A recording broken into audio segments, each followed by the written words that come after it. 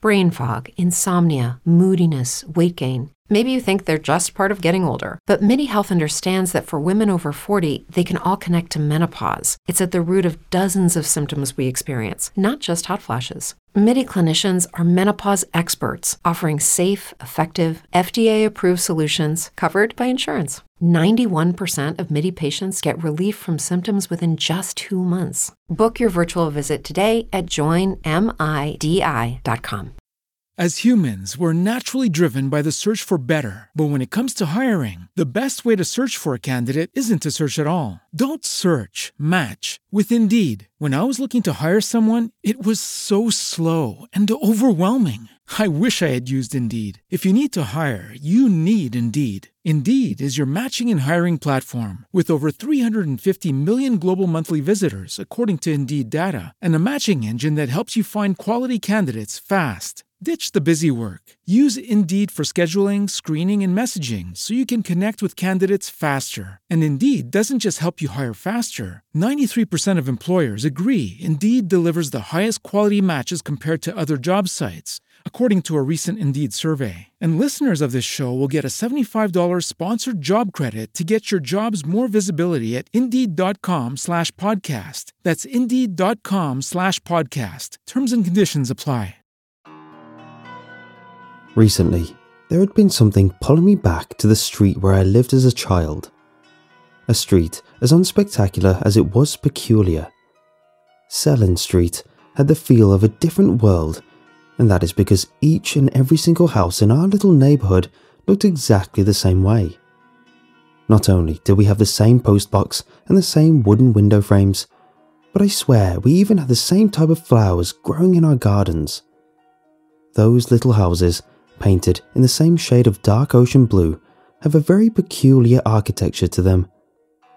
They are all rather narrow, but reach up quite high to assure that there would always be enough space if more homes needed to be added to the neighbourhood. You would never expect such an awfully individual style being copied, but here they were. 20 identical homes holding very non-identical inhabitants. You would assume that all the pastel yellow painted garages hold the same car as well, but as far as I know, my parents were the only ones owning a vehicle, or at least I'd never seen anyone else in one before. Luckily, our street wasn't the only place for me to go, or maybe I would have turned insane over the years. Our street was rather high up on a small hill overlooking the town where I went to school, where we would buy our food and clothes and where Dad would go to work. I loved the cycle down to the town, feeling unstoppable with a wind in my back. The way up home was always a drag, however, especially as I had to count not to miss our home when I pulled into our street. It was the fourth house on the left for most of the time. When I was 6 or 7, I had the brilliant idea to hang up a little sign for me to know where to look or draw a number down on the pavement with chalk. But every time I would come back to look for our home, the signs I made were always gone. I believe Mum removed them as soon as she spotted a change to our copy-paste home. She didn't want our home to stick out next to the neighbours. When I was younger, I would always wonder how my parents were able to find our home in between all the other ones, especially if we came home at night from visiting the town. I would sit in the back of the car, my eyes all sleepy and my thoughts unorganised, like I had just been swallowed into a different dimension. Dad would pull into our street, and for a moment, I would fear that we would never find our way back.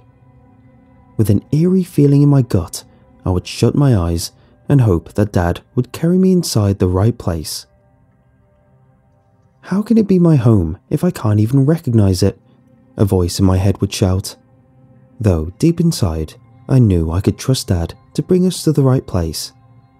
Mum, on the other hand, seemed to have problems with it at times.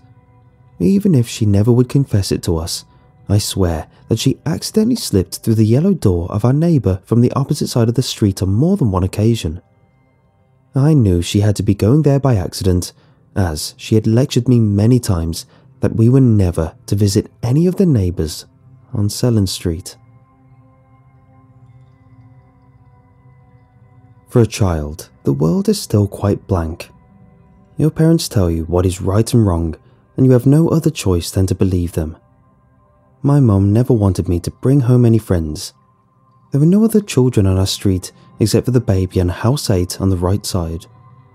I'd see mother and child taking a stroll down the street from time to time, and the mum would smile and wave. A few times she even invited me inside and asked if I would like to babysit a little girl, but I always politely declined. If I wanted to meet friends, I would have to go down to the town. Dad would often drive me. I think he could sense that I was getting a little lonely up there. "I bet we can convince your mum to let a friend visit sometime," he'd say in a compassionate voice. "She's just a little protective, but I'm sure she won't let us stay all alone up on the hill forever," he'd joke. But I knew he didn't like it much either that we hardly ever had any visitors. Things were about to change though, after an event that I still find hard to make sense of. I was just finishing with school, and normally Dad and I would drive up together, but he was stuck at work longer, so I decided to take a walk up to our neighbourhood. The road went quite far up, and so I was slightly exhausted when I spotted the sign of Sellen Street.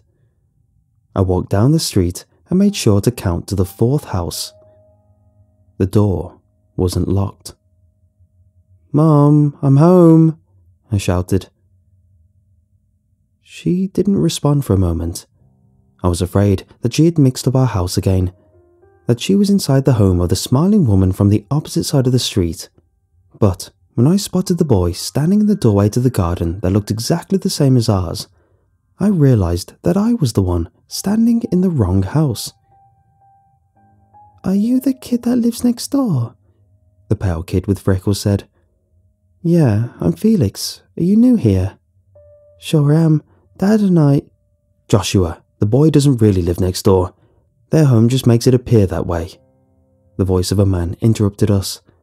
I assumed it was the father of the boy named Joshua. "You don't?" Joshua said, with a disappointed look on his face. "You said I'd make friends here, Dad. That's not fair." "Well, maybe you can show Felix your swing set in the garden, and if he likes it, he can stay." I wasn't sure what to say to that. I knew Mum would certainly not approve of me being here, but then again, these were our neighbours, and Joshua seemed really nice. The rest of that afternoon is a blur. I know I followed Joshua to their garden. Outside was the same big tree we had in our garden, and I spotted what I assumed was their swing set. I'm not sure how it happened, but somehow I must have gotten stuck inside the rope of the wooden swing. The last thing I remember seeing was Joshua's smile, but as I woke up, hardly being able to breathe anymore, I heard the screams and shouting of my parents. Dad picked me up and we drove to the hospital. For days, my throat was all red and blue and painful. When we got back from the hospital, Dad was angrier than I'd ever seen him before. I wanted to explain that it wasn't my fault, that I had counted the wrong number of houses, but my parents wouldn't listen. Instead, I was sent to my bedroom. Ear pressed against the door, I listened to them fight for hours. "I built this insane monstrosity of a house for you. I tried, I really did, but I can't do this any longer. This isn't right. This isn't right for me, and it certainly isn't for Felix. I love you, George, but I can't leave. You know I can't. I'm sorry," my mother said in a vibrating voice. "Yes, you can, and you should. You need to let go, Miran." I couldn't hear what she said next, but that night, Mum came to my room, her eyes all black from the tears.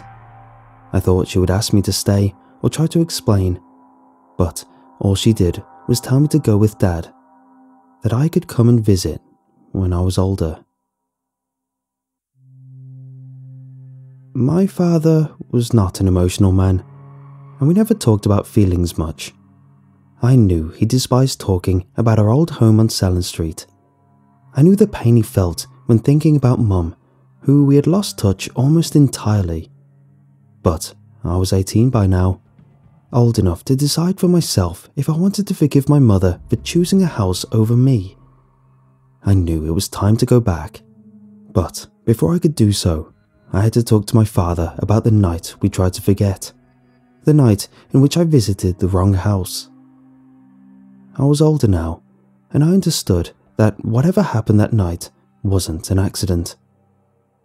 Dad and I were having breakfast in the kitchen as I told him about my plans to visit our old hometown and see Mum. While he looked hurt, I could also tell that he understood. He was actually quite compassionate until I brought up the night. I know we should have talked about this years ago. Sending you to a therapist but not speaking to you about it was cowardly. But you were just so young. I could never have predicted that the loneliness would make you take such measures. Dad suddenly had tears in his eyes. What are you talking about, Dad? I had other friends. I wasn't lonely. It was just nice to suddenly have a kid my age live next door. I know I shouldn't have walked inside Joshua's house, but you know it probably wouldn't have happened if we had a freaking number on ours, I said half-jokingly. Joshua? Felix, I thought we made you understand that there was no Joshua. Yeah, I know. I guess I had to leave after what happened. Dad's eyes opened wide. Felix, what's going on? You almost sound like your mother. There was never a boy named Joshua who lived next to us. Nobody lived next to us. That was the whole issue. Your mother wanted to have a house on that hill, and the solitude slowly made her go crazy. Apparently, it rubbed off on you. What the hell, Dad? What do you mean? I nervously laughed. There were like 20 houses just like ours. The blue houses and the yellow garages. This really isn't funny, Dad. Dad put an arm on my shoulder. Boy, I can assure you, there was no other houses like ours. Your mother drew the concept of the building herself. We built it for her because it was a dream home. She was so heartbroken after her mother passed away. I thought nothing could ever make her happy again until we built the house on the hill. For the fraction of a second, he smiled. I could accept being up there in the solitude with all her strange ways, even not getting visitors. But when you tried killing yourself in that backyard and she didn't want to leave, I just couldn't take it anymore. I knew Mum was really young when Grandma died. I never even had the chance to meet her. Suddenly, it made sense how my father always laughed when I talked to him about all the other houses on our street. He thought I was being sarcastic in a time where I didn't even know what that meant. But Mum spoke to me about the neighbours many times. She saw them too, and she tried to protect me from them. Mum didn't draw a house she made up. She drew something that she saw, and that I saw. My memories of Selin Street were blurry, but somehow simultaneously crystal clear. I knew there had to be a reason my mum never wanted to leave that place, and I was about to find out why. With a knot in my stomach, I drove up the small hill leading to Selin Street. As I pulled into the road, I could already spot the row of blue houses, just the way I remembered them. I tried counting the houses on the left side of the street, but I couldn't tell which one was ours. So many years had passed, but they all still looked exactly the same way. But then I looked to the right side of the street, and there she was. My mother. Her hair had more grey strands now, and her face had crinkles, but her smile was just as warm, and her face just as loving. She was sitting on the porch next to the woman she would visit when we were younger. Mum had certainly aged, but the other woman looked just the way she did back then. I'd never noticed before how similar she looked to my mother. "Felix?" Mum whispered. She got up from the porch, but looked hesitant. Her hands were shaking. At that moment, I wanted to scream, shout at her for leaving me. But when I saw her tear-filled eyes, I couldn't help but run inside her arms the way I always would as a child. Our house might have been the only real one in the street to the eyes of someone else, But Mum and I knew that this house was the only copy. The imposter house. We weren't supposed to live there. Sellen Street was a place for lost souls. I assume when Mum realised that Grandma was stuck there in one of the blue houses, she thought she could trick the neighbourhood if she simply built a house just like theirs. And so we lived in a street that didn't exist, in a neighbourhood that only Mum and I could see. She made a decision all those years ago to stay and protect the soul of her mother. Now, I think she deserves to have someone help her with the job. Joshua and his father both still live on the other side of the street. The woman and a baby girl still take strolls down the road. Grandma sits on a porch with a friendly and warm smile. It gets hard sometimes not to mix up our home with the other ones, especially as the neighbourhood has been growing over the years. But I don't mind. I'll just have to be extra careful not to visit any house that isn't our copy-paste one.